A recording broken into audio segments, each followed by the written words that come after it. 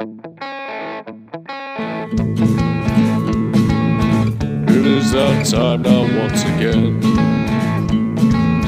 for getting lumped up with my friends.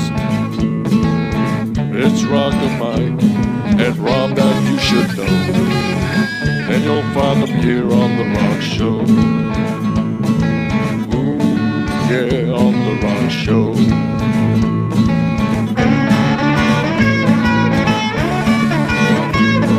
Ladies and gentlemen, this is another Rock and Mike and Rob present the wonderful, the talented Mike Skill.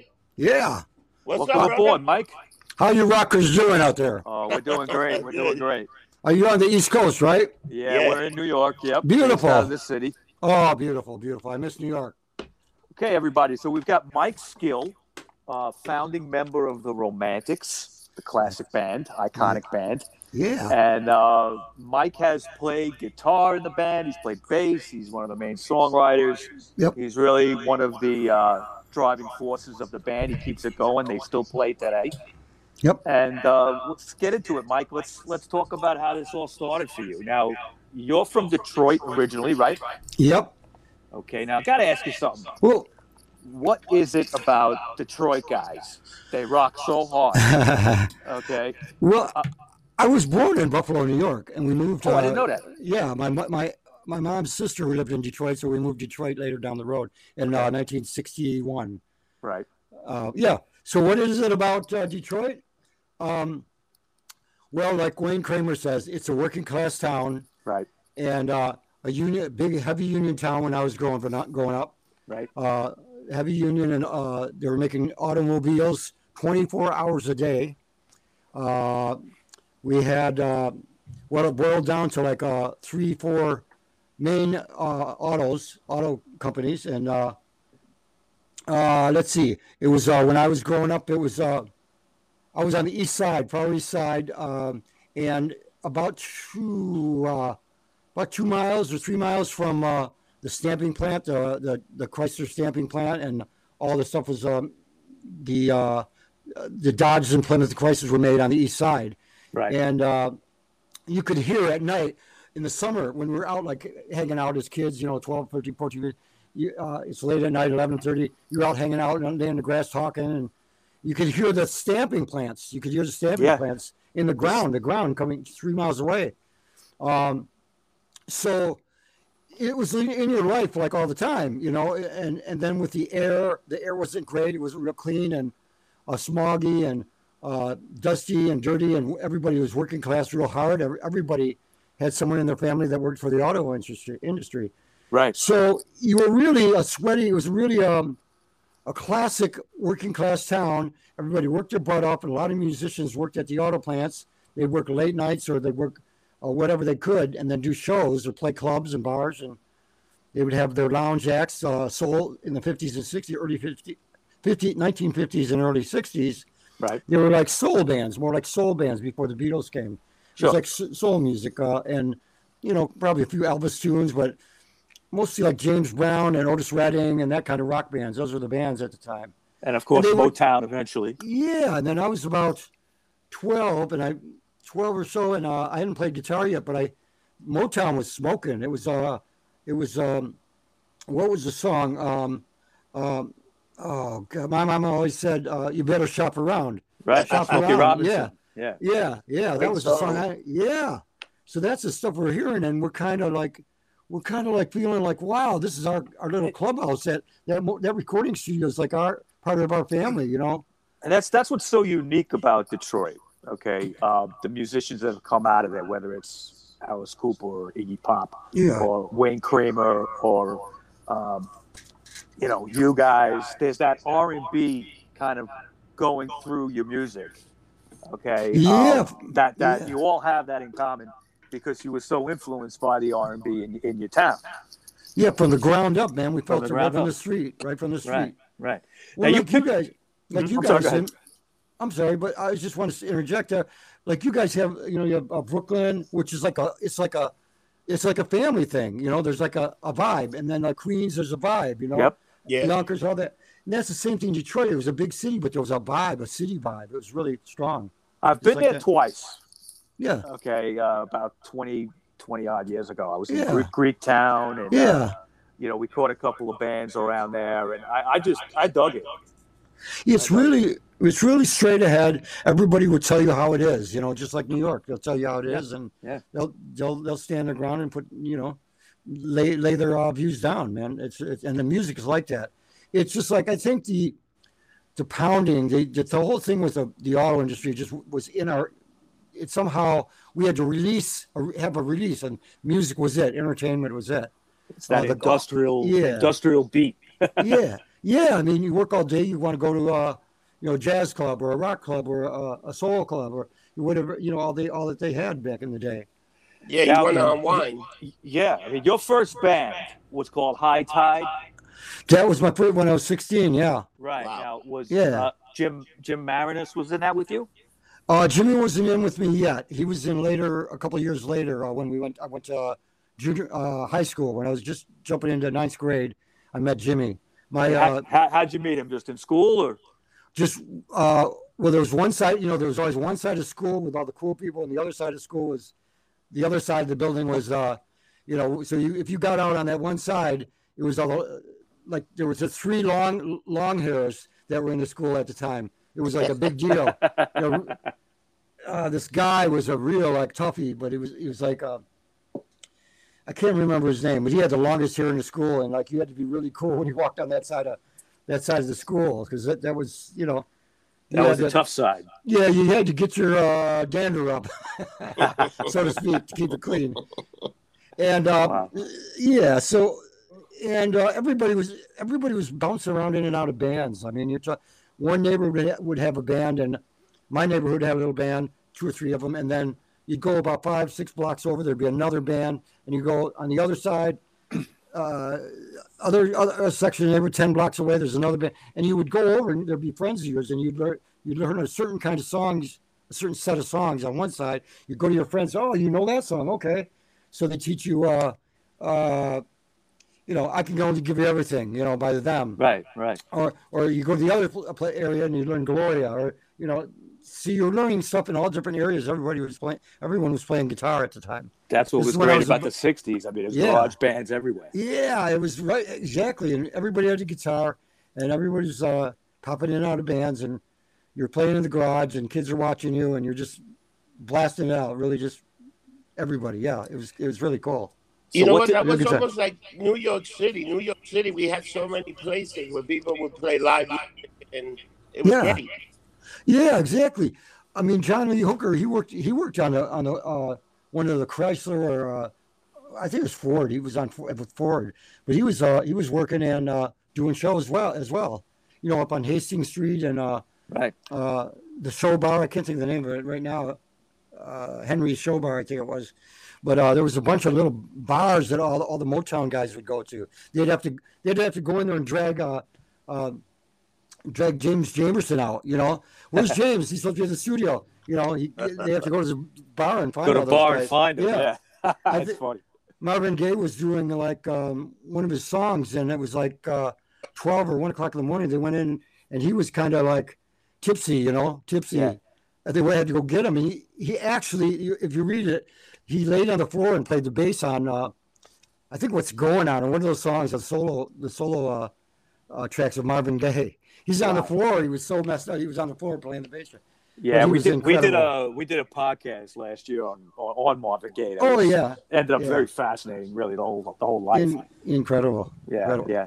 Now, what did you think about when the Stooges and the MC5 came along? Let's see. I kept hearing about it. I was in junior high, and I kept hearing about these bands. The MC5, they were they were still playing covers, and they were playing hamburger stands and wherever they could. And then there was these clubs opened up, for teen clubs. They're called the Hideout. There was one on the east side by Grosse Pointe, which is kind of an uppity neighborhood. Yeah, Grosse Pointe down the freeway it was, and it was right next door to the part of Detroit I was in. But all the bands would play there. The SRC, which is oh God, forget his name right now. Scott Richard Case. He you got to look up these guys. SRC is one of the best. Oh, yeah, I know. 2 records. Exactly. Yeah. Yeah, and then you'd have Bob Seger be playing over there with Bob Seger system, Robert, right? Yep, Wow. Bob Seger, The Last Herd. You had guys from Grand Funk were in a group called The Pack. The Pack, Terry and the Pack, yeah. Yeah, Terry Knight and the Pack. Mm-hmm. And then let's see, you had Iggy was playing drums before he played the Iguanas. the Iguanas and the Prime Movers. Right. And that was out in Ann Arbor. So you're hearing these rumbles, and then these clubs were opening up. So then I was like 15 or something. I don't know. I didn't have a car, no job, money, just a guitar, staying at home playing all the time. And I'm hearing about these places. And then next thing you know, my friend brings home a record, and it's Looking at You by the MC5. Awesome. And you put that on, and it's like, oh, my God. It's like the Who had come out. I saw the Who on this show in Detroit called Swingin' Time. It was Robin Seymour and Swingin' Time. And it was out of Windsor, Canada, which is right across the river from Detroit. I've been to the casino there. Yeah. CKLW was the radio station. It was like 50,000 watts. And they would play all those records, those early records, early Bob Seger, MC5, SRC. SRC did I'm So Glad on their own label. Yeah. And but anyway, those records would get played. They go on the TV show Swingin' Time. So I saw the Who. The Who came into town. They were playing in Ann Arbor at the Fifth Dimension. Was this during the Tommy Tour of America? Or yeah, it was before that. It was I think it was My Generation. One? My Generation had just come out. Okay. And they were on TV. And so when I heard the Five, I thought, man, they're kind of like the Who. They're kind of wild like the Who. But they got that feedback thing like the Yardbirds, all the feedbacks. A lot of fuzz tone. Yeah. And then their show, because of the soul thing, it was like a rock and roll soul James Brown show, kind of like real tight, real kind of constructed, moving the same way a lot of times, and just a really kind of show. And it really, really kicked butt, man. It really kicked ass. Wow. So that's what I heard about. And I didn't get to see them until later on, but in the 70s, I saw, like in the late 60s and 70s, I saw them. They would have free concerts at Wayne State University. You probably see it online. It's the Tarter Field concert, where they're playing live. It's a black and white film on YouTube. Yeah, I think I have seen that on YouTube. Yeah. Well, I'm at that show. I'm at that show. Wow. Yeah. But cool. Yeah, really cool bands. But there was just so many groups. I saw Ted Nugent at Denby High School.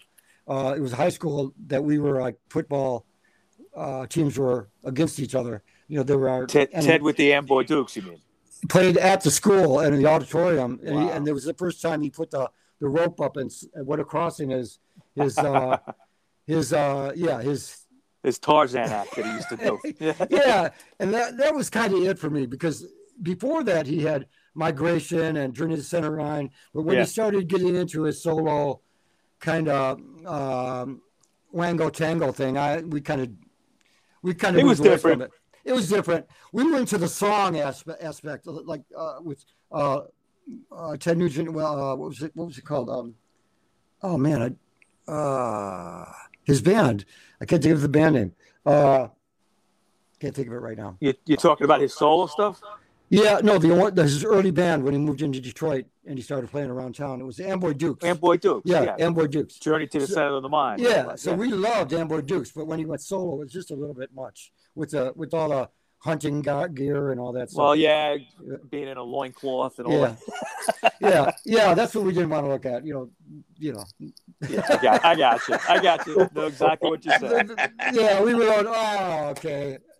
So anyway, let me ask you something. Now, the MC5, it stood for Motor City 5. You had a band a few years later called Motor City Rockers.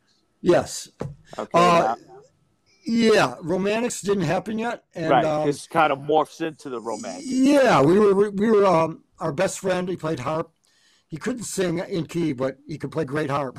Okay. But we let him scream, and we were three of us. We had a guitar player and me on bass and Jimmy on drums, and we were rehearsing in his studio in a basement. We got this house and we painted the basement all red, and we put in all this fiberglass, that fiberglass stuff. Yep. We used to rehearse every night. In Detroit, bands, when they got out of high school, I'd say around high school time, they'd get out of high school and everybody would put their money together and get a little storefront. It'd be like $75 or $90 a month. for rent, and you'd rehearse at the storefront. You put all the egg cartons up and all that. But we had this house. My friend got a house, and we fixed it up, and we wrote these songs, and we named ourselves Motor City 5, and we had all our tight skin tight punk pants, and the singer had his platform shoes, red, and we had our whacked out hair, and we the girlfriend of the guitar player called Hilly Crystal over at CBGB's, and she goes, you guys got a gig at CBGB's. I called up. And we couldn't believe it. And was it an audition gig or was it a straight gig?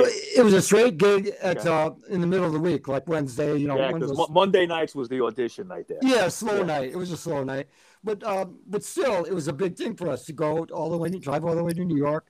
The truck breaks down. We had to move the drums to another truck, and me and Jimmy drove the truck all the way 600 miles to New York, 660 miles. Yep. And we get there and walk in, set up.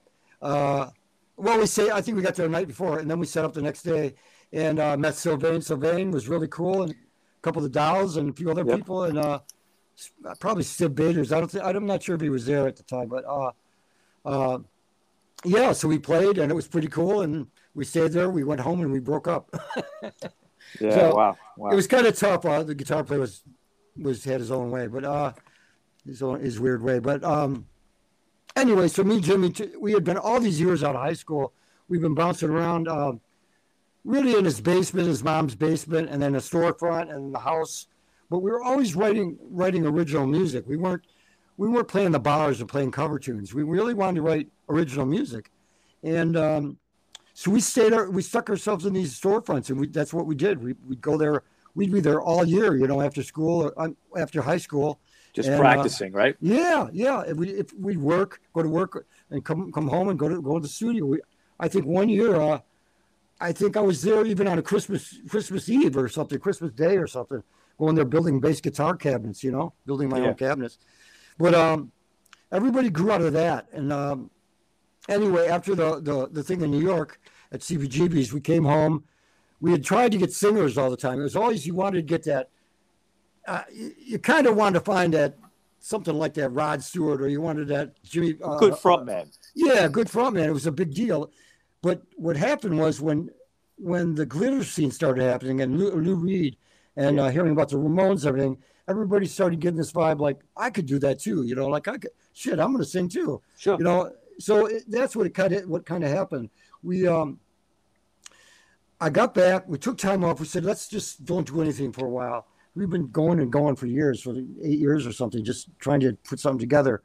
And I had met Wally a couple of years earlier, before around the time of the Rockers, Motor City Rockers. Wally Palmer, right? Yeah. I met him. We were doing a recording for somebody, and he was singing backup, and I was playing bass, Jimmy was playing guitar for this guy, Sirius Trixon, out of Detroit. And we recorded a record with him or tapes with him, and that went by the wayside. And 2 years go by, and I called Wally up at that summer. We got home in August, actually it was, and I called him, and I had heard that before I called him. I had heard that he was doing a show. He had like a 50s kind of doo-wop rock and roll thing, and it was like a full-on saxophone, 3 girls singing, kind of a like a review kind of thing. Yeah, exactly. You got it. Gotcha. And I went and saw it. I don't know why I didn't go in. I still don't know why I didn't go in to see the show. But I creeped over there. I think it was because of case I didn't like what was going on. I just didn't have to be honest. Gotcha. And that I didn't like it. But I creeped up, looked through the window at the school, and jumped up a couple times. And hey, he's handled the crowd pretty good. So I went home. I told Jimmy, and he said, give him a call. And so I gave him a call, and he came over, and he brought over the Rich Cole, who became the bass player. And we all started jamming. That's when Romantic started. It all kind of gelled, right? Yeah, that fall. It was 1976, I believe.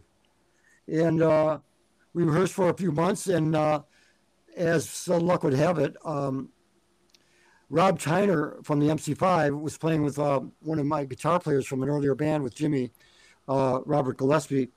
And they came over to our rehearsal space, and we were writing these punk pop songs, kind of like, and our short hair. Everybody in Detroit still had their 70s kind of look, but we were getting that new wave look, like that New York kind of rock sort and roll punk scene look. Yeah.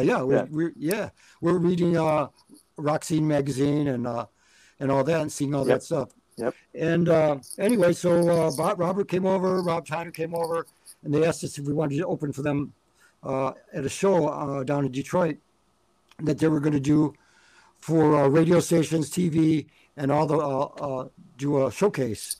And so we said, yeah, we'd like to do it. And he goes, let me bring Rob over. He brought Rob over. They saw us play, and they said, okay, you got the gig. And I think they were thinking it was going to be this easy pop kind of wimpy kind of pop thing. But we had this energy, this attitude, and we had this, like, we wouldn't stand still on the stage. We were just like kicking ass, and the songs were tight. And so when we got there, we played the show, and with our look, we had found these orange sharkskin suits, and we all wore orange sharkskin suits. Had them taken in; they're real baggy. We had them taken in real tight, and we opened the show for the MC5, and all these people from radio started coming up with us after the show. Was it the MC5 or Tyner? It was MC5. It was reformed. Yeah, reformed, and they were good, but it was like kind of like felt like 5 or 10 years too old. Yeah, too late. Yeah. They were really good, but we had this attitude, this energy, watching all the London punks, English punks, and the vibe coming out of New York and LA, the LA punk scene. We're watching all that. We instilled that energy back in us from the Five and Iggy, Iggy Pop and all that. Now, at that time, Mike, did you have tracks like Tell It to Carrie, Little White Lies, things like that? That's right.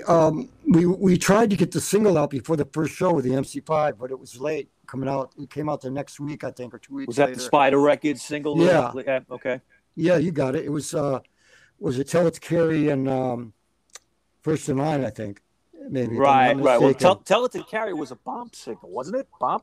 Yeah. The other, and what was the first one? The first was First in Line and I Can't Tell You Anything. Maybe that's what it was. The B-side, I'm not sure. Yeah. Oh, it was Little White Lies. Little White Lies was the first single. Yeah. That was the A side. I don't recall the B. Oh boy, yeah. And then the B was I Can't Tell You Anything, right?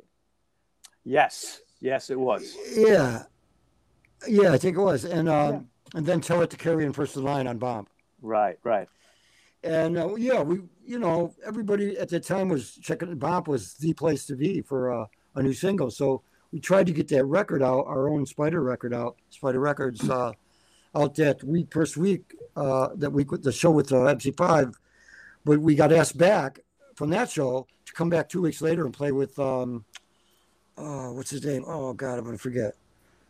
The Spanish rock and roll guy. They had the Latin sound. Mick DeVille. Mick DeVille. I was just gonna say that. Yeah. You played with Willie DeVille. Wow. Yeah, Willie DeVille, the second show we ever did. Wow. They were great, man. I love them. And but we kicked ass again. I mean, next thing you know, our managers talked to the agency in Detroit. Oh God, I can't think of the name of the agency. Anyway, he talked to the big booking agency in Detroit and asked them about some shows coming up. And come to find out, there was a show at Pontiac Silverdome, 75,000 seater. Wow. It was Peter Frampton headlining, Steve Miller, and Peter Wolf and Jay Giles. Jay Giles band. That is huge to be opening for that, man. And Jay Giles was the band that we were listening to when they came. Sure. Because they were kicking ass. They were at that time. They were, yeah. Oh yeah, they were just like a New Yorker live band, East Coast band with a lot of balls, man. They used to play the Beacon all the time in New York when they came. Oh, that's a great place. Yeah, it is. Beautiful. So anyway, we find out we're playing the show there. So we're getting ready for that show, and of course, we just did 2 shows. The third show is the Pontiac Silverdome, and very exciting, and very intimidating. But we're a tight band now. We're tight. We worked our butt off, and we played a few shows, and we're ready for it. And of course, it's 5, 6, 7,000 people in that big stadium when we're going on, but that's more people than we'd ever played for. So, Sure. So it meant a lot, and it went over. We didn't get booed, and we didn't get kicked off or anything thrown at us. So, so it was a success. So it was good, yeah. And then that's a good job. Yeah. So, in Detroit, I mean, they'll boo you off real quick. But the crowd could be very tough in Detroit. There's no for that. Yeah. Detroit, New York, yeah, you got it. Oh yeah, I booed a few people off the stage. Yep. So we're used to, we're used to watching like Jay Gall's show and MC5, and that stuff just sinks into your blood. And I don't know how it works, but you watch it, you listen to it, you buy the records, and it just becomes part of you. It's part of your whole thing. And you guys in New York influenced us, and we played New York so many times. Club Haraz, and we went to CBGB's again. We were there when the blackout happened. Oh, really? 77. We drove into town. We come, the equipment. We drive up to CBGB's, and we're waiting for somebody to come show up for let us in or something. We drop the equipment off, and the blackout happened. The whole city went. What did you end up doing that night, Mike? I think. Well, we just hung out. I think we went to a few shows or something, but I ended up staying. We ended up staying some sleazebag place, but whatever. But we didn't do too bad with hotels. But I think we came back after that. I don't think we played that weekend. We came back and opened for the Shirts or somebody. I think it was the Shirts. The Shirts were a good band. Yeah, they were, and because we started playing up and down the coast. We'd go up to Boston, play the Rat. In Philly, we do.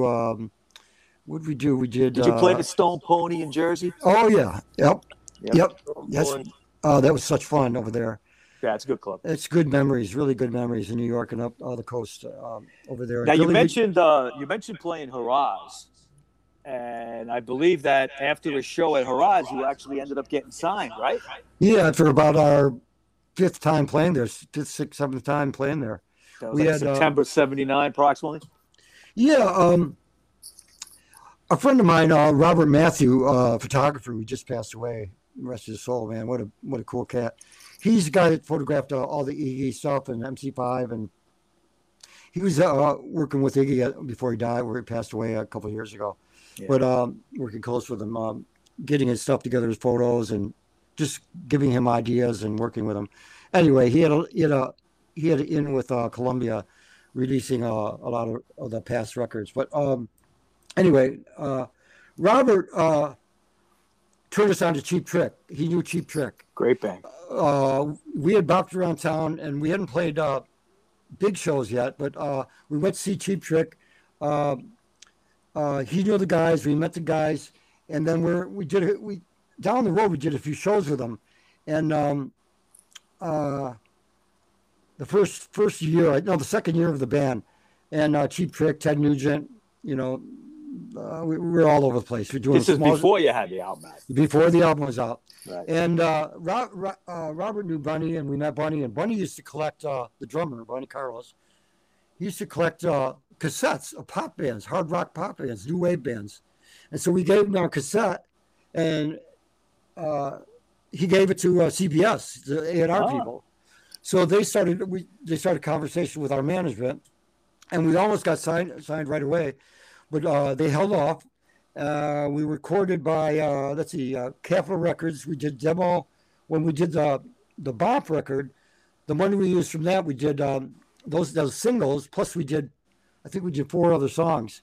And those 4 other songs became demos for Capitol Records. And we almost signed with Capitol, and then that didn't happen. And, it's really agonizing at that point. But then you wait a year and you go, God, I'm glad we didn't get signed a year ago. It's like you get better. Something better comes along. Yeah, it just gets better. And, so how exactly did you get connected with Bop? Did Greg Shaw find you, or you searched out him? Or? Yeah, we had been. I don't think we were in LA yet. I think he may have come to a show in New York. Right, he was based out of LA. Yeah, he was either in New York or somewhere like Chicago or New York or something. Chicago or New York. I think management started talking to him. We told our management we want to do a song and put it out on Bop Records. Yeah, and you mentioned Stiv Bators. That was around the same time that Stiv was doing his power pop kind of stuff and everything. That might have been a little bit after that, but Stiv was, yeah, you're right. Stiv was so cool. We'd come into Cincinnati or anywhere around there, Dayton or all over any show, and we'd go in the back room to get ready for the show, and Stiv Bators would be back there. He was like a fan. He was a fan. He'd hang out with us, and he was just a real rock and roll. Now, I'm sure you know Frank Sesich. Yeah. Okay, yeah, we had him on a few months ago. He was great. Yeah, he's on my I got him on my Facebook. Facebook, yeah. It's all good, man. That's the cool thing about Facebook. You just connect up with all the people you came up with. Yep. And but Greg wanted to do a record, so we did a record with him and put it out, and it just fueled the whole mechanics of the band. You know, it's like one thing after another. You start with the 2 shows with the MC5, you go do the Pontiac show, you start putting out the singles. It's just like you just get a vibe going. And next thing you know, we're meeting Patrick Clifford from Emperor Records. Right. Nat Weiss worked with Beatles manager. He was the attorney for Northeast Music, NEMS, for the Beatles in U.S. So he was their attorney.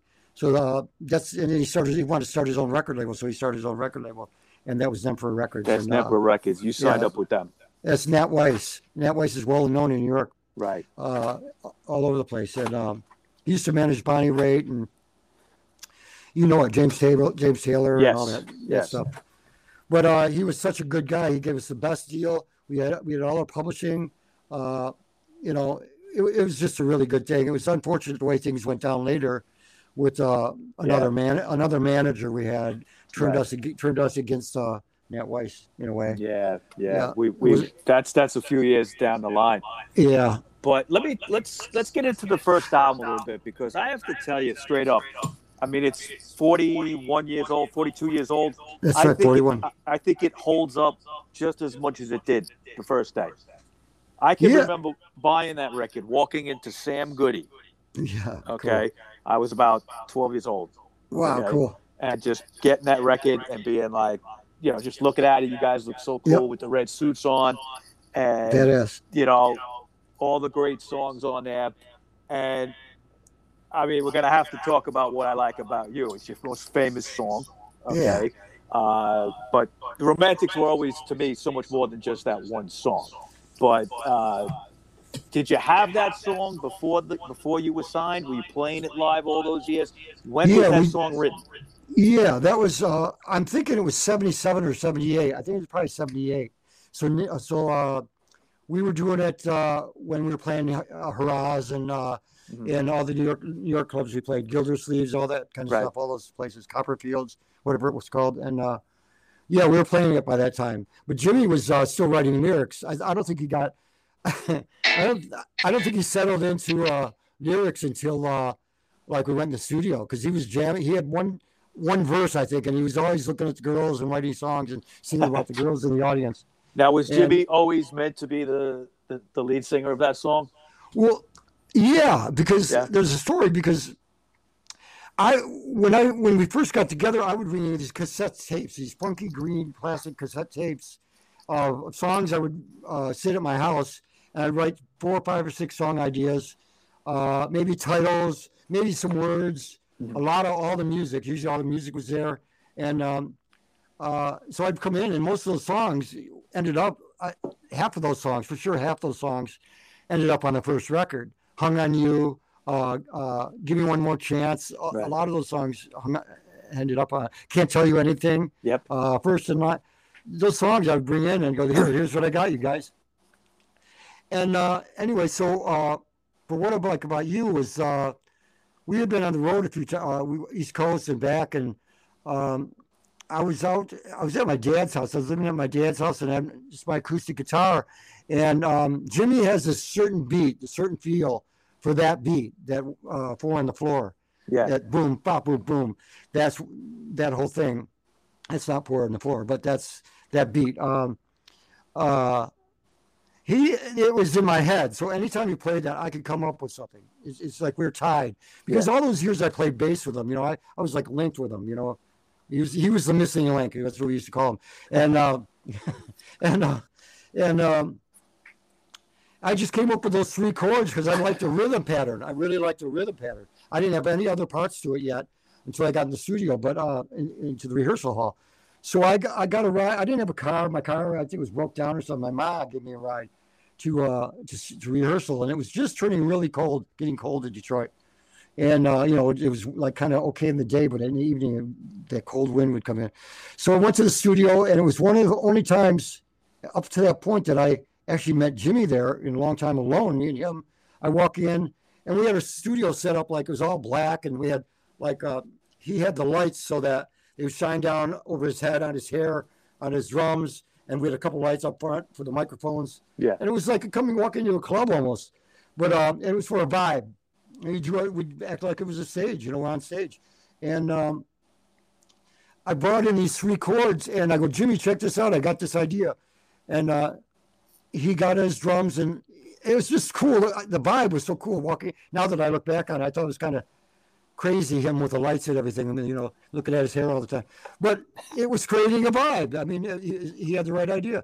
Well, you guys all had perfect hair. Yeah. I had that Italian hair. Yeah. But so I came in, I played the chords, and Jimmy played the beat, and he automatically came up with the verse. He was coming up with the like about you, da da da da da da da da. You know, he's starting to, you know, just, you know, ad lib, you know, just throw stuff yelling around. them off. Yeah. Yeah, and we didn't have anything, and so we got that. We got the whole thing. We got the whole thing going, and the other 2 cats show up, and we told them, come on, check us out. We got, and we started playing it, and we need a middle part to come up with the middle part, and then I'm going, I don't know if it was that rehearsal. It might have been the next rehearsal or the next rehearsal we came in. I go, what about, I like, Mitch Ryder used to do Little Latin Loopy Loop. Yeah. And in Little Latin Loopy Loop, when it starts out, it goes down, bam, bam, bam, bam. Hey, bam, bam, bam, bam. Yeah, you know, I never realized that. Yeah. Very similar, and I love that song. I love Mitch Ryder. And then there was Yardbirds with Over, Under, Sideways, Down. You know, the guitar part. Hey.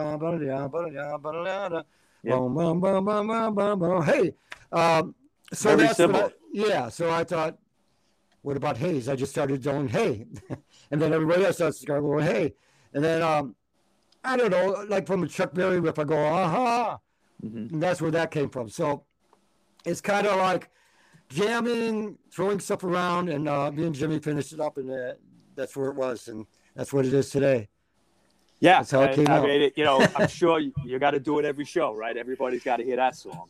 Yeah, and yeah, I'm all good with that. It's like you know, it's some part of someone else's life now. It's not just my life. The song I came up with Jimmy at that time, and I got a great feeling of when it came up with it. And now it becomes every part of everyone else's life, and that's really a cool feeling. Yeah. What was it? What was it like? What was it like playing on American Bandstand doing that song? Oh, that's like the top. We didn't, like I was going to say, we didn't know it was going to become a hit. We just recorded it and had fun with it and played it really well in the studio. Didn't you have a double neck guitar? Yeah, on that we did that first show, and I wanted to get a double neck. Yeah. I told the management to check in with Rickenbacker to see if they could give me a double neck, and they wouldn't give me one, even though I was promoting them and playing. I got to tell you, no one else was playing Rickenbackers. I think I was, Tom Petty was, and the Nerves out of L.A., Nerves. Yeah. And maybe... and Lemmy from Motorhead was playing the Rickenbacker bass. And Sylvain, maybe Sylvain might have had one, yeah. And maybe the what was it called? The kids was the Rio Kids out in Boston. Boston, yeah. Yeah, but we got signed and everything, and man, I was at least expecting. I bought my own Rickenbacker. Figured they'd give me a Rickenbacker. I never got a Rickenbacker, but then they gave one to what's her name, and the Bangles and everybody else, and I'm still waiting for my Rickenbacker. No, I'm not, but I'm kidding. But Oh, you'll take one if they give it to you. Believe me, I know. Yeah, I got some good guitars. Over the years, I sold a lot of them in the early days, and I regretted that. So I don't sell anything anymore with my guitar wise. But yeah, I called up and got a double neck. They show up with a double neck, and it was like bigger than me. Yeah, I think it's huge. It is huge. Well, I went with it. I go, I don't know if I want to use this. It's too big. And the other guys go ahead. I think they wanted me to use it because it covered me up. Yeah. Well, it's like, you play along with the record anyway. Yeah. So it's not, Well, you go in there. So we came into LA and, everybody, it wasn't the first time, but it was one of the first times we went to LA. And, you're out the night before, you go out to dinner. We went to Barney's Beanery. We hung out till 2 a.m. Then we had to get up at 6, 7 o'clock in the morning to go to the show because his wife comes down and, takes you right away. You're zoomed right in there and you're right in that beautiful turmoil, that goes on. Your blood's rushing, your head's spinning. I'm at ABC American Bandstand, and you're just head spinning. Your head spinning. Yeah. You try to relax. Yeah, you get a little relaxed, and then it's the call comes, and you go out there, and what's really cool, the crowd just screams and make you feel really comfortable, and he talks to you, and you don't know what to say, and you freeze up a little bit, and you kind of roll with it. And it had to be a little intimidating to meet him, right? A little bit. Yeah, it is, really. I mean, what a wonderful cat to bring up the way he supported rock and roll in the beginning. Of course. Him and the other guy from Cleveland. Alan Freed. Yeah, Alan Freed. Yeah. But how did you get connected with British producer Pete Solly? Well, let's see. We knew we wanted someone that could enhance our vocals and make sure that we were doing the right notes. We were resolving things right musically. This is not going to mean anything to anybody else, but it's these little things that you don't realize that you do when you record that makes the songs last. It's the way you approach recording, the way you wake up in the morning, you get up, you have your bagel, you have your cream, you have your coffee, you're at the pool, we're at Miami Beach. It's beautiful out, it's September, it's hot. And you go in the studio, 12:30 in the studio, and you're ready to go. And it's just like a vibe. So anyway, what was I getting at? No, about Pete Solly, the little things. So Solly was a guy that could do that. He played with, at the time I didn't know it, he played with later versions of Procol Harum. He played in a touring band with Terry Reid. Did he ever have any connection with the Kinks? That he was a really I don't want to say he was a genius guy, but he was what do you call it when you like really got it when you play keyboards? He's just like he really knew his stuff. Yeah. He's he could do the classical stuff. He just knew that when he was really young. The reason I asked that, Mike, kind of a prodigy. Like a prodigy, yeah. The reason I asked that, Mike, is I just always heard the Kinks in your music. Well, that's right, because especially their early stuff, very early stuff. Yeah, I'm kind of going all over the place here. That's the way it gets when I'm talking about this, because things pop into my head. But that's because one of the first songs I really loved for a guitar player. I wasn't playing guitar yet, but Louie Louie was the thing. The Kingsmen, that solo and that whole vibe of that song was like, it was like a punk song of the early days. It was really. Yeah, and then it was getting bad. I mean, nobody understood the words, so they figured it was something bad.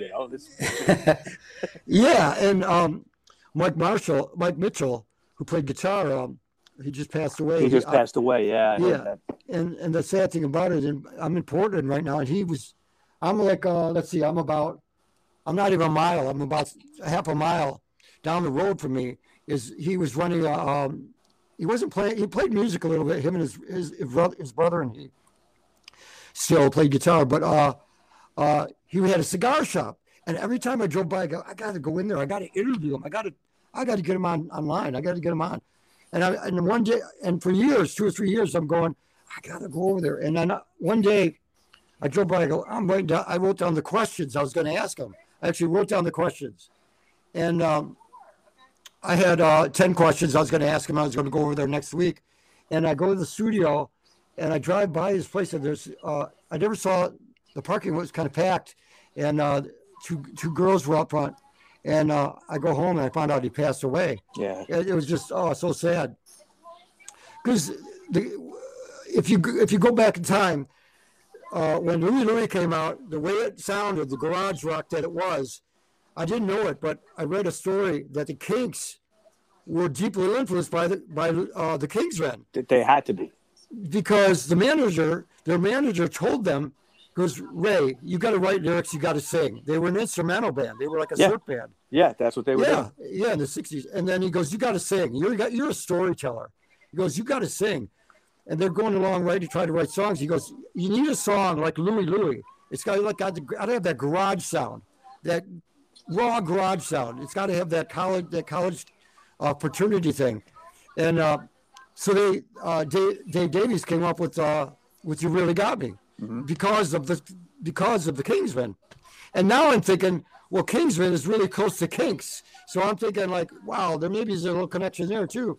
But yeah, that's how that came about. They were influenced by, and if you listen to the solo of the Louie Louie, it's totally like Dave Davies did. Oh yeah, it's totally, and it was like 2 years ahead. Yeah, and like my favorite when "You Really Got Me" came out was like the shit. It was it, and till the end of the day was over the top for me. It was like that was my stuff. I was listening to what I was learning from. I was playing Jeff Beck with the Yardbirds, like New York City Blues, all that stuff. The early Yardbirds. That's what I was learning.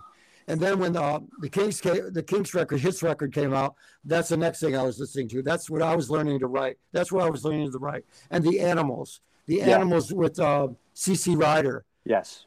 And then the second version of the Animals. Yeah. If you listen to Romantics and you think of those songs, the Kinks, Kingsmen, Animals, and then you throw in a bit of Beatles and Stones, but really those three bands, Kinks, Animals, and Kingsmen, that's where you hear. That's my guitar playing. That's the roots of the Romantics, right? Yeah, that's that. And then when I was a kid, I was hearing Ricky Nelson's guitar player on Ricky Nelson's show. What's the guy? James Burton. James Burton. Oh man, I love James. Do you Burton. know how many people cite him as an influence? Oh, God. You mentioned Lou Reed before. Lou Reed said that he was his favorite guitar player. Well, you listen to the solos. If you listen to the solos on that Louie Louie, and just to bring up Lou Reed for a second, I remember reading in a biography about him that there was James Burton had like a book in those days that to learn how to play guitar. Really? And Lou Reed had that when he was a teenager and learned from the book. I didn't know that. Yes. I'm looking for that book. Oh, yeah, it's out there somewhere. But just hearing him play behind, if you listen to him playing, if you're a guitar player, what he would do is like George Harrison. Like I think that's where George Harrison came in too, because he would write the solo that fit the song. He would draw from the verse. He would draw from the melody. He would draw from the chorus, and then he would use his country pride rock and roll, rockabilly kind of. Yeah, totally. And then you have to throw in there Steve Cropper, because one of the first songs I learned to play was, I couldn't hardly play it, but was Green Onions was one of the first songs. Yeah, that Stax stuff. Yeah, I'm sure you were influenced by that. So when you're a guitar player, so that teaches you how to structure a solo. And then the Kinks and all those guys were teaching you how to structure a song. Yeah. And with the Beatles and Stones, forget it. And so, and Lou Reed later for me, man, I just did the song "So Alone," and when I'm doing it, I'm thinking like I'm not doing Lou Reed, of course, but I'm thinking I like that vibe with that voice, so I kind of tried my own way of doing it. Yeah, so I'm a tremendous Lou Reed fan. For years. I love it. Yeah. I love it. Now, when the first album came out, it's funny because when I was doing some research for the show, it said how "What I Like About You" only got to number 49 as a single. Yeah. Now that's almost hard to believe given the popularity of the song, but it's just one of these songs that's outlasted so many others from that time, as far as top 40 kind of stuff. Did you think you were going to have such a big hit with that song when you first recorded it? What did you think? No, I mean, you never know. You really don't ever know. You just, you go in and you have a good vibe about it. And you might even come out saying, well, I don't know, maybe that vocal wasn't quite as good as maybe the backup could have been better. But, it's just, you just really you have to lay everything down on the tape. You have to get everything out of you onto the tape. And with a good manager, a good producer, Pete Solly, admittedly, he wasn't the greatest producer, but what he did was he in his own way, he saved us in a way, because we wanted the record to be more live, more like a raw, live Romantics. And what he did is he kind of tamed it, which kind of made us mad. We go, man, he took the badass right out of it. But what he did was he caught the energy in a cleaner way. Yeah. And so now when you play it and you turn it up, it sounds really good. And it's got the energy to it. You turn it up and the guitars sound great. So he really kind of saved us from ourselves, because we wanted it to be really like raw, like we want MC5, Iggy, turn everything up. But he didn't hear it that way. He didn't hear it that way. He heard it the other way. Yeah. Yeah, he heard it like a I don't want to keep naming them, like Beatles, Stones, production, time to do a quality production. And he wasn't really not that knowledgeable as far as all the gear and studio, but he really applied himself really well. And we kept getting at him like, man, this could sound better, that could sound better, that mix as far as mixing goes. But I can't put that record down, because it does hold up. It really does. I mean, it's and let me ask you this too, like the different genres you guys have been kind of lumped in with. I mean, new wave. Yeah. Okay. One that I always hear is power pop. Yeah. Do you feel that's legit? You know what? Whatever anyone wants to call it, because everybody has their own vibe for those words. I mean, power pop, I think, came along kind of with the Who, because it's pop. It's popular. Pop is popular music. That's what it was in the beginning, right? And then catchy. It turned into catchy, exactly. Melodic, a melody. You could sing to it. You could dance to it. A million people like it. It sells 1 million records. But it became like with the energy of Keith Moon, the energy of all these bands that were doing hard, kick-ass music in the mid-'60s, but that always had a melody. And that's what I always thought of power pop myself. In those days, there really wasn't that title. No. Okay, that came along around the time of you guys, actually. I think it was called hard rock at the time. Hard rock. Yeah, hard rock. Okay. I mean, it's just good. It's all rock and roll. Yes, it is. I remember one time we spoke with Joey Molland from Badfinger. Oh yeah. And he was a great interview. And he said that, power pop, we never even had that word back in 72 and 71 and all that. That's right. So I know it came later on. And when I think of it, I mean, there were bands like Blue Ash, right? We mentioned Frank Essex before. Raspberries, same area, Ohio. And then bands like the Records. Yep. And then you guys around the same time. It was that kind of like power pop. That's when it kind of like became a real named genre. Called it that. Well, and it also kind of became a little bit derogatory, because it could have meant that it was a wimpy sound or something. I would put another word in there, but I'm not gonna. No, I know exactly what you mean, which is why I asked if you felt that was legit, because some people do think that that's a negative. I don't see it that way, because it's. But you know what? It's good. But when you came to the show, when you came to a Romantic show, no, it wasn't like they all laid by the side of the road, because we were kicking ass. We attacked those songs. We started out with jeans and resale shop clothes. Where we got so sweaty the clothes were falling apart. We had to get vinyl and then leather. and red leather. At that. Yeah. Jimmy. we really, before the Romantics formed, we were really into Roxy Music. We wanted to have something that was really showy like that, yeah, more rock and roll. Well, you had a glam influence, you could tell. Yeah, and but Roxy Music, I think I think Brian Ferry mentioning there's an interview in Cream magazine, and in it there's a section when they put the rock and roll section. I don't know what it was. It was an import section or something, new wave section. Yeah, and they did a long interview with Brian Ferry, and about every other paragraph was he was saying, yeah, the Romantics. It was a romantic thing, very romantic, a really romantic sound, a really romantic era. Romantic has a lot of romance to it. And I think Jimmy suggested the name because he saw that we were into Brian Ferry. And I think he picked up on that. And that's how he must have wrote it down in his book.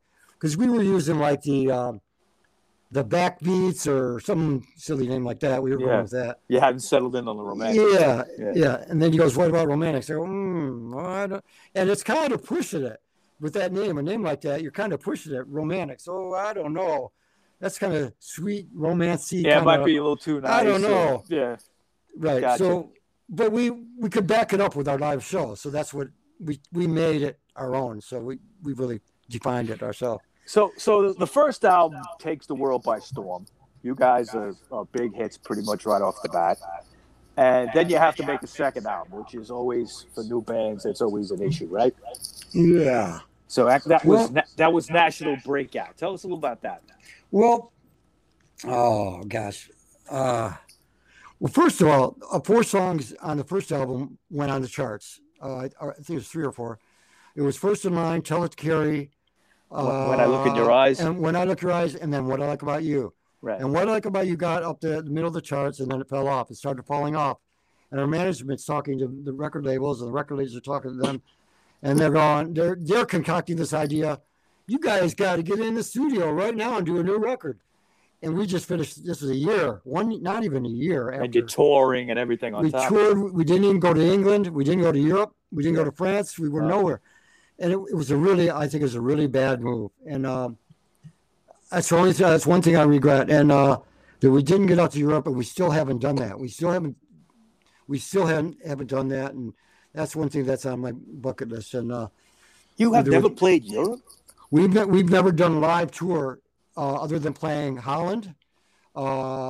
We didn't do France. We did Japan and Australia, and that's it. Wow. Not a full-fledged European tour. Is that it was crazy. It was really wrong. That is hard to believe. Wow. Yeah, because the band is like set up for England. The look, the attitude, the energy. It was just more than any other country in Europe. Yeah. And anyway, so What I Like About You doesn't hit the top 10, but it starts getting noticed. How did it happen? Radio was playing the song. Radio was playing the song, but it's going off the charts because you have all classic rock. Right. And you're fighting Ted Nugent, you're fighting Led Zeppelin in Kansas. Yes. The Clash couldn't get played. Elvis Costello couldn't get played. Not yet. The Ramones couldn't get played. Nope. None of us were getting played. None of that stuff. All that stuff everyone loves now. But none of us, we did tours with Ramones. Yeah, I was actually going to ask you about that. What was it like touring with them? Oh, God, it was so cool. We loved them, playing. And my all-time favorite band. And we're fighting to get on the radio, them and us. We're all fighting to get on the radio. So we're doing shows together, and I'm talking to Joey on stage in between. They'd break down into some other thing, and he'd come off the stage, or I'd come off stage, and someone else is doing like a little drum fill.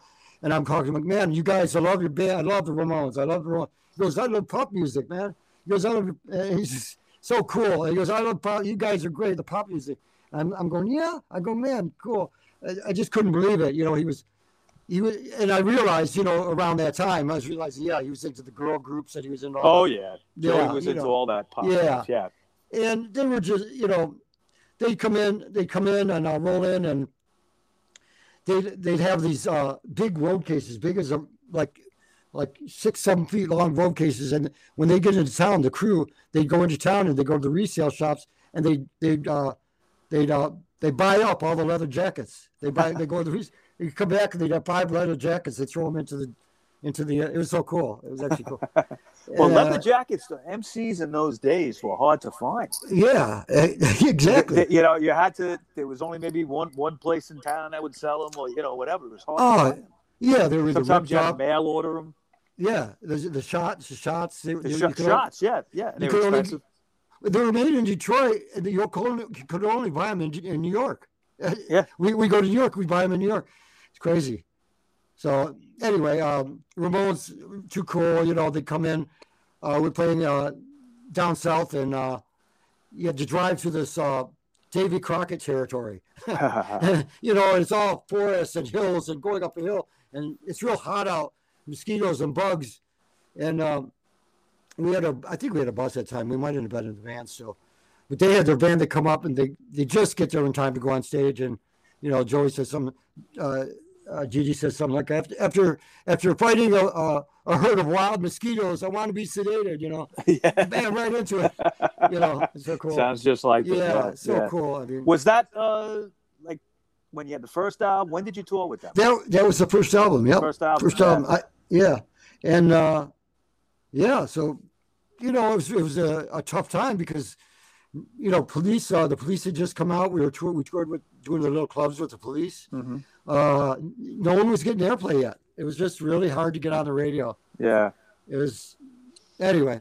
So, we were talking about the second album, which you felt was a little rushed, right? What's important is that What I Like About You got picked up in Holland and France, and it went up the charts and went to #1 in Australia, France, and Canada. And we went over to Australia. We did that. And then we got back and we did a video for the management goes, do you want to do a Bud Light commercial? And of course they didn't go, you'll make $60,000. They didn't say that. Or whatever it was. But it was probably more than that. But I never saw that. But anyway, we did it at the Cubby Bear we did a video for the commercial at the Cubby Bear across the street from Wrigley Field. Mm-hmm. And that came out for the commercial. But then we're in LA. Let's see how this happened. I'm getting ahead of myself. After it came out in Holland, it was run up the charts. They called us from Holland and wanted us to do a video. So we're in LA, and we're playing the Whiskey A Go Go. We're doing sound check, and these guys came in. They brought one camera, and the cheapest video we ever did was What I Like About You. We're on stage. We wanted it to look like, we told them, give us a little bit of that Hard Day's Night thing where you're close to the hands, close to the face, close to the drummer.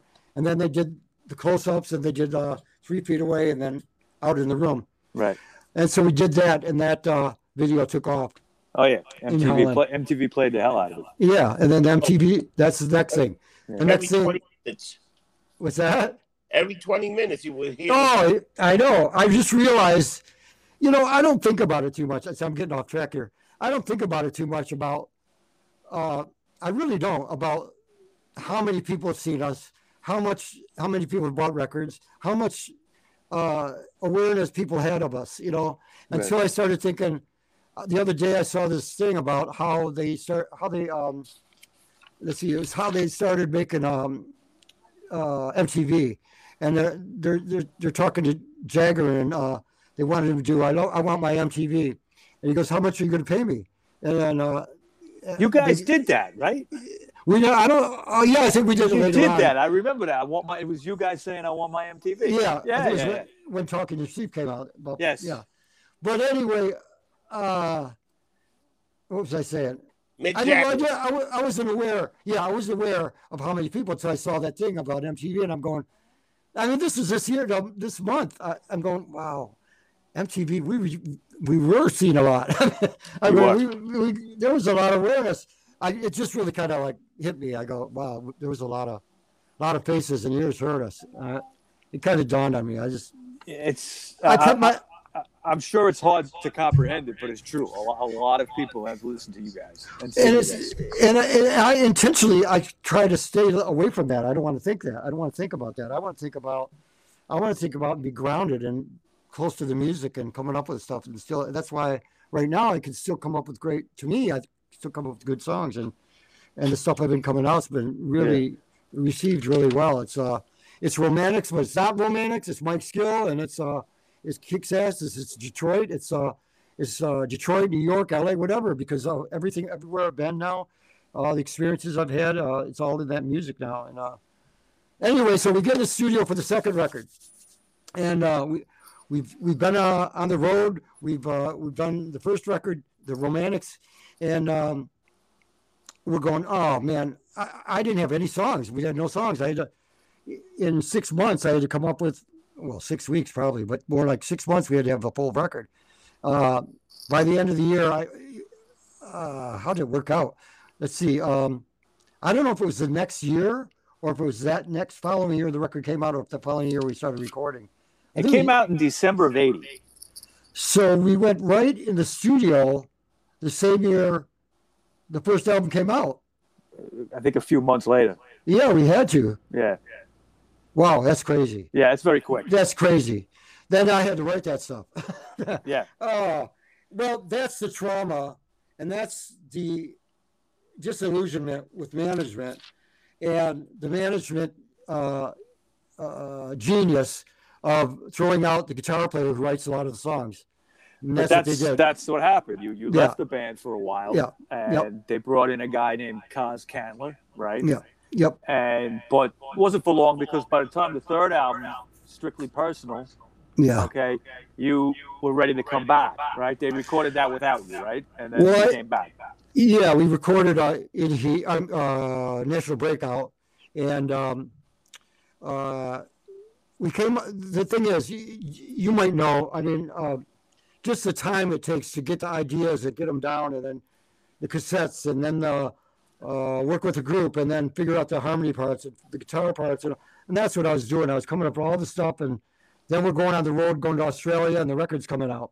Yeah, and that's when it all hit, and we're just like, the rebel that I am, and the wow, is what I'm doing really good?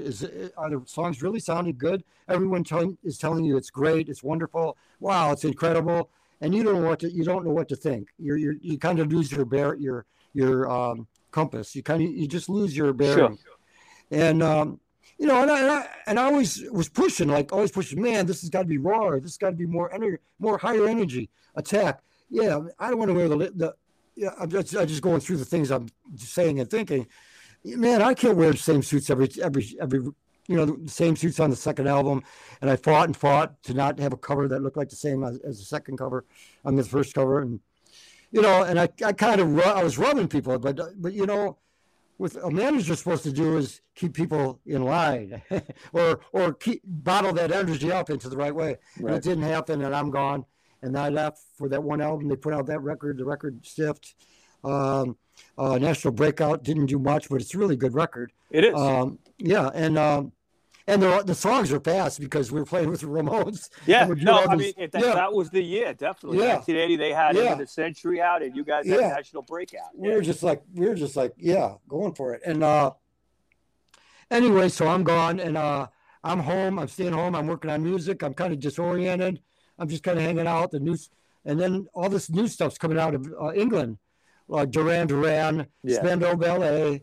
See, because the punk thing was the opposite. The punk thing was get in the studio, throw it all against the wall, and whatever sticks. Keep it raw. Yeah. Keep it raw. Spit on it, puke on it, pour the beer on it. Yeah. And by the time I was out of the band and coming back, this whole scene changed a bit. It got more production oriented, quality production, Spandau Ballet, Squeeze, all these bands I love, XTC, and then you had the Duran Durans and the real more disco pop. I don't know what you want to call it. I don't know.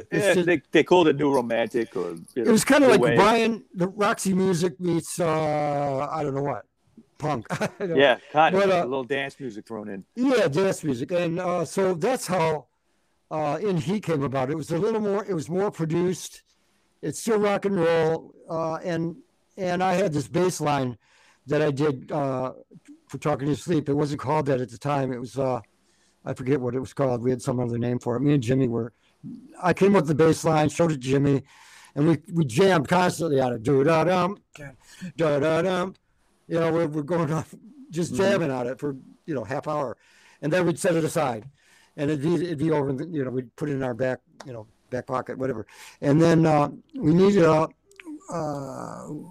we did pre-production for In Heat, and Pete comes in, and Pete Sully comes in, and we got him again, and he comes in and we show him what we got, and I think we even played that jam, that In Heat jam. We got in the studio, we had all the songs, we did pre-production, we recorded all the songs, and then we come out of the room, the big room, and get into the control room, and he says, we need one more song. Okay. We had done Rock You Off. Was that one in the million? That was in Talking in Your Sleep. Oh, that was Talking in Your Sleep. Okay. So we come in, and he goes, Skill, what was that bass thing you had? I go, I don't know. Okay, let me show it to you. I show it to him, and okay, and Jimmy played the groove. He goes, that's a good groove. And we're going, well, okay, cool, man. Maybe we can make something out of it. So he goes, get the keyboard. We took the keyboard, the portable Wurlitzer, put it in the control room. Me, Jimmy, Pete, the guys around the piano, Wally and Cause are kind of in the back of the control rooms hanging. And we're going, okay, he goes, when do we go here? What if we go here? And we're kind of like pulling it together. Okay, go down to here, play this chord, and turn around. And so we actually get the verse, the whole verse. And then we need a chorus. we need music for the chorus. Then Pete's going, how about if he's got the keyboard and we got guitars, and we actually come up with the turnaround and all that. Then we're going, so what's the title? And there's another song I think I heard. Jimmy must have heard the title. I hear something, The Secrets That You Keep, and I can't remember what it is, but he goes, what about Talking to Your Sleep? And so then we start messing with the melody, and it's and then we just had Talking in Your Sleep. Yeah, Talking in Your Sleep. Then someone goes, how about I hear the secrets that you keep. I hear the secrets that you keep. When you're talking in your sleep. Yeah, so very catchy. And we all went, oh yeah, that's pretty. Yeah, no, that's good. So then we went back to the studio, and then we jammed with it a few times and laid it down, and got a backtrack. You get a backtrack, which is drum, bass, guitars, a few guitars, and maybe a scratch vocal on tape. Mm-hmm. And then we came back the next day. I think Jimmy went home. I think he was writing lyrics as we were in the control room. He had a book of lyrics, and he wrote the lyrics. Actually, he was going to sing it. Excuse me. Oh, Jimmy was going to sing that one? He wanted to sing it. He wanted to sing it. He goes, I want to sing it.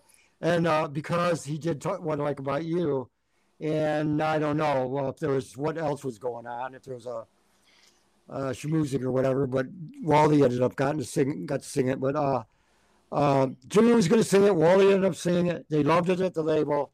It was different than What I Like About You. It showed a range of the Romantics, which was really cool. That's very true. Yeah, you had a rock thing, and then you had this kind of like a Stones would do, a dance. I almost swore there. Effing dance groove. You could swear on this show. Doesn't matter. Let it rip. Thanks, guys. But a lot of people don't realize, because if you ask the average music fan, what's the biggest romantic song, they're going to say What I Like About You. But Talking in Your Sleep charted at number 3. Yeah, the biggest selling single. Actually, number 2. Number 2. Excuse me. It ran into Owner of a Lonely Heart, I think. Oh God, it's a way better song than Owner of a Lonely Heart. I hate that song. I know. That's what's so true too is Talking in Your Sleep is really, it's a quintessential 80s kind of song. Well, what's weird about it is, yes, their first 2 albums are like pop music. Mm-hmm. And then they became this progressive band, long songs, 3 minutes long, double albums, 4 albums in one record. And then here we are back again doing pop, and they're progressive, and we're right up against them.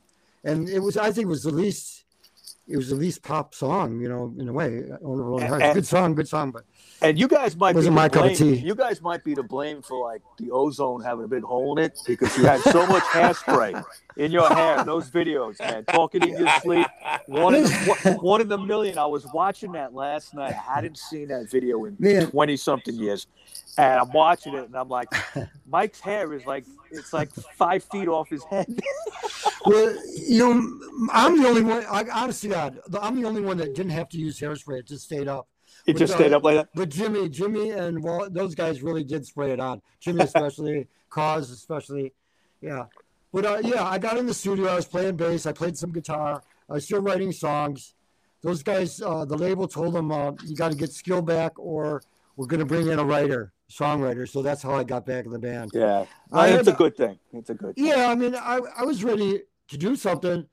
Unfortunately, I should have finagled some more money out of them, but I didn't. You were probably just happy to be back, too. I was happy to get to work again. And I had started a band with 3 or 4 guys in Detroit that were from really good bands. And but this got in the way of it. So anyway, I got to backtrack for 1 second talking about Detroit bands. Did you ever in your time get to see the Sonic Rendezvous band? Yeah, we played with them. You played with them? Yeah, we opened for them, and we opened for them, and I don't know if they opened for us, but we played the Nectarine Ballroom, which was used to be called Chances Are in Ann Arbor. God, yeah, we played Fred Smith. Oh my God, my hero. Yeah, I mean, talk about a band that, you know, it's just so sad they never really went anywhere, you know, and they didn't record a whole lot. But City Slang is one of the greatest rock songs ever, I think. Yeah. You know, I have the original single of it. It's that's worth a lot of money. Yeah. Yeah. Well, here's what it was like. We played all the clubs, little clubs around Detroit with them, and Fred, man, it was like, what it was is Wayne Kramer from the MC5, the other guy. After all the people I told you about in the later '60s, it was Wayne Kramer and Fred Smith were my guys for guitar. Sure. Because they would write when Wayne wrote a part down below on the neck, on the lower register of the neck, Fred would put something that matched it or opposed it on the guitar up above. So they were working in tandem, and it was like this onslaught. And I still do that today. When I write, I'll compose the same way. The rhythm would be down below, and then I'll build it up with a wall of guitar on the upper register. Yeah. And Shakin' Street. You got to remember Shakin' Street. It's a great song. Shakin' Street, yep. From the MC5. And Skunk. On High Time. Yeah. So I had Wayne on 67 Riot. I put out the first song I put out. I got to ask you about that because that's something that you've done fairly recently, right? Yeah, a year ago, Wayne played on it. And 2 years ago, I put it out 2 years ago as myself. And then those guys told me, I'd like to get Wayne on it. But I just mentioned it in the studio with Chuck Elkazian, who recorded all my original stuff, this new stuff I put out. Chuck is really great producer, God. He takes my stuff to this other level. I don't know how he does it, but incredible. He worked with Chris Cornell and Madonna remixes and all that, and Tool and all these bands. But what was I getting at? 67 Riot. 67 Riot. I go in the studio. I go, man, I'd really like to get Wayne Kramer on this. It'd be really cool. And Chuck goes, call him. I go, I can't call him. I was afraid to call him. And so a few weeks went by, and I called him. And he goes, Mike, send me this track, man. I want to hear it. And I sent it. And he called me back, and he says, I love it. It's, it's right up my alley. It's about the 67 riots that I grew up. I was probably 12 years old when the Jeeps were in my neighborhood with the They brought in the National Guard. Yeah, National Guard, and helicopters going over, and smoke pouring out downtown, and the news just pouring it on. If it bleeds, whatever. Yeah. Yeah. But, dangerous times, man. Yeah, really. Yeah. And, so... Wayne was right in the middle of that. Yeah, and I was a young teenager, and we were all afraid. They had us all afraid that riots were going to come down to our neighborhood, the white neighborhood. They kind of stayed in Detroit proper. Yeah. It didn't get out too far, but it was very Destructive. So I worked on these lyrics for quite a while. I had the guitar lick, and built that up and finished it in the studio, and then finished the lyrics up, and it turned out really good. And I'm glad I got Wayne on it. It's just so cool. And I put out a 45. There's a vinyl 45 that's available, probably through my MikeSkill.com. But if you're interested, but Wayne's good. Wayne's good on it. Oh my God. And he's going to be on the album. The album's coming out. So far, the album's coming out July 16th, coming up, my birthday. I'm going to put out digital album, and then a few months later, we got the vinyl. The vinyl will come out. I'll be looking for that. Yeah. And there's going to be a 41st anniversary. It's going to be the 41st anniversary, so because the 40th anniversary sucked last year. Yeah, you got to kind of skip that part. Just kidding, but no, just not being serious. But no, it's 40. I'm gonna do. Everyone does 40th anniversary. I'm doing 41st. So anyway, is there any chance of Jim playing or Rios? Yeah. I haven't talked to him. I called him quite a while back, and I haven't heard from him. But we're still a little bit in contact. It's been a while. It's been at least a year since I really talked to him now. Wow. But who knows down the road. I'd like to do this stuff I got now. I got a lot of my original stuff coming out. I just released. I heard some of the new songs that sound really good. Thanks, man. Yeah, it's all real shit. Real yeah, stuff, you got man. just so everybody knows, it's on SoundCloud. Yeah. Yeah. Okay, you could look for Mike Skill on there, and also like 67 Riot. We found that on YouTube. Yeah. You could check it out there too. Yeah, MikeSkill.com and all the streaming. Right, all the MikeSkill.com also. Yes. All of them. When I do the show, I put all the links so people can find you. I also want to you recently did Ultra Lord show. What's that? Ultra Lord show? The tribute? You cut out. Oh, you did the Walter Lloyd. Yeah. Oh, yeah. For some, my mic went out, or the headphones went out. Yes, Walter Lure, man. When I was on the road, we'd come into New York. The record National Breakdown was recorded at A&R Studios in New York. Wow. Right next to where the Sheridan used to be, or the Sheridan is, and the studio used to be right there. It's the old. Man, they recorded a lot of stuff in there. There's a lot of old stuff was recorded there. They tore it down, but it was the Billy Joel studio where he recorded all his stuff. Yeah, okay. Which I can't think who else owned it. It's off the top of my head too. I can't think of it. Yeah. Anyway, we recorded that there. What else was I getting to? I was talking about Walter. Yeah, Walter Lure. I'd come into town. We'd come into town, and we get in early, or we go out and go down to the clubs and that. And we I'd see Walter Lure playing with Johnny or whatever, and it was always, "Hey man, how you doing? You guys sound great." We never really hung out, but it was always like a mutual admiration society. He was a very nice guy. Totally. Guy. And a great Les Paul player, man. Les Paul, he's great on Les Paul. Oh yeah, it's hard. He always played. It's hard to play a good rhythm on Les Paul. It really is it's an art because it's got when you turn it up, it's so the attack on it, you got to know how to do it. Yeah, he made a career out of that. Yeah, and he really did. Yeah, and same with Johnny. I'd run into Johnny with Wayne in Detroit. When gang war. Yeah, because he's always going, "Hey, Skill," so in his voice, I can hear it in my head. Yeah, and so. Yeah, that's how that came about. So I heard they were doing it. I called them up and I said, "Look, if you're interested, I love Walter is playing and Heartbreakers and Johnny and everybody. And if you need somebody to do something, if you want me to do something, I'll lay it down for you, and you can take it and do it." And I waited a while and didn't hear anything, and then I kind of waited almost too late. And he goes, "Man, give us something, give us 2 or 3 songs." So I just went in and did. You were dealing with Barry?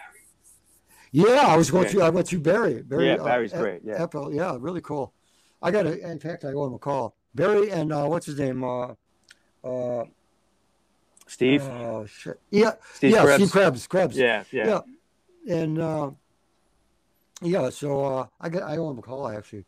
Because it's now we're going to do the Johnny Thunders thing, I think. Well, are you doing the Johnny Thunders birthday thing next month? I think he wants me to do. He wanted me to come in. I'm going to be talking to Steve Krebs possibly also before that. So I might even go to that if I can get down there. I got to make sure. I really got to make sure I'm not doing a song that everybody else is doing. I think I'm going to do. I don't know if I want to say what I'm going to do. I might do Courageous Cat and Pipeline, and then a couple of originals, something like that. So we'll do like a instrumental kind of thing of Johnny, and then something originally yours. Yeah, no, original his. Original his. Yeah, okay. I'm not doing. I won't do my stuff. I'll do his stuff. Yeah. So you should do. Let me think. Do like In Cold Blood. Oh yeah, that might be an interesting one for you to do. I'll check that out. Yeah. Talking about doing dope on Avenue A, you know. I was going to do Born to Lose, but I got a feeling everybody's going to do it. So you know somebody's going to do that. Yeah, I know. You know. So let's move up a little bit towards what you got going on now, okay? Some of the stuff you sent me, there's tracks Not My Business. Yeah. My Bad Pretty, Soul Alone. Yeah. Dark Side of Your Love, We Got Your Rock and Roll, and then 67 Riot with Wayne Kramer. You have an album coming out, you said in July. Yep. You got a title for it yet? I've got a couple. I'm either going to I'll either embellish my name or self-titled. or something like that, or I got a couple things in mind. So it might be nice to just use the name, but I'm not sure. I'd like to get creative on it, but we'll see. Yeah. What's the best way for people to reach you? Your website? Yeah, MikeSkill.com is probably the best way, and all the music's on Spotify and Bandcamp. You know the usual sites. And you got a pretty good Facebook page too, Mike Skill on Facebook. Not too bad. Yeah, we're working I on see it all you the time. on there. Mm-hmm. Yeah, and. So I wish I could get into New York. I just told them I'm not going to get in this time, but I'll catch you next time. Well, keep in mind, Mr. Rossi here, Rob Rossi, he's a bartender at the International Bar on First Avenue. So we will set you up. Yeah. Okay, you let us know when you're coming. Absolutely. And for Not My Business, I've got Ricky Ratz on guitar. He played guitar for the Dead Boys. Yes, Ricky Ratz is great. Yeah. So he's in my band when I'm playing Detroit. When I'm out with the thing I'm doing, he'll probably I think he'll be playing guitar mostly. So Ricky Rat and Brad Elvis on drums, and on bass there's one of two people. So so we'll be getting around soon. All right. Yeah. Well, Mike, listen, thank you for coming on. It's been fantastic. And Rocker keep in Mike, touch. Rocker All right. Yeah. You'll see me on Facebook. We'll stay in touch.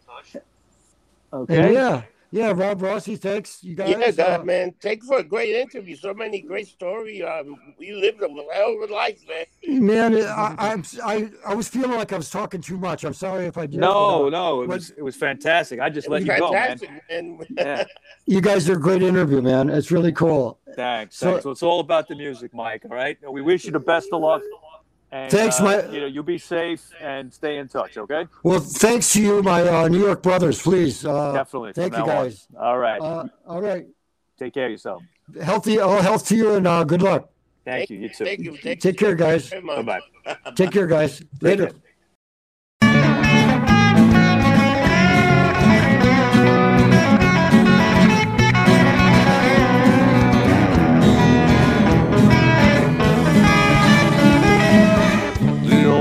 Podcast you will hear that will be music to your ears. You'll learn about bands you love or may not know, and it's only here on The Rock Show. Ooh, yeah, on The Rock Show. Ooh, yeah, on The Rock Show. Don't tell your friends and everyone you know. Let's get lumped up on The Rock Show.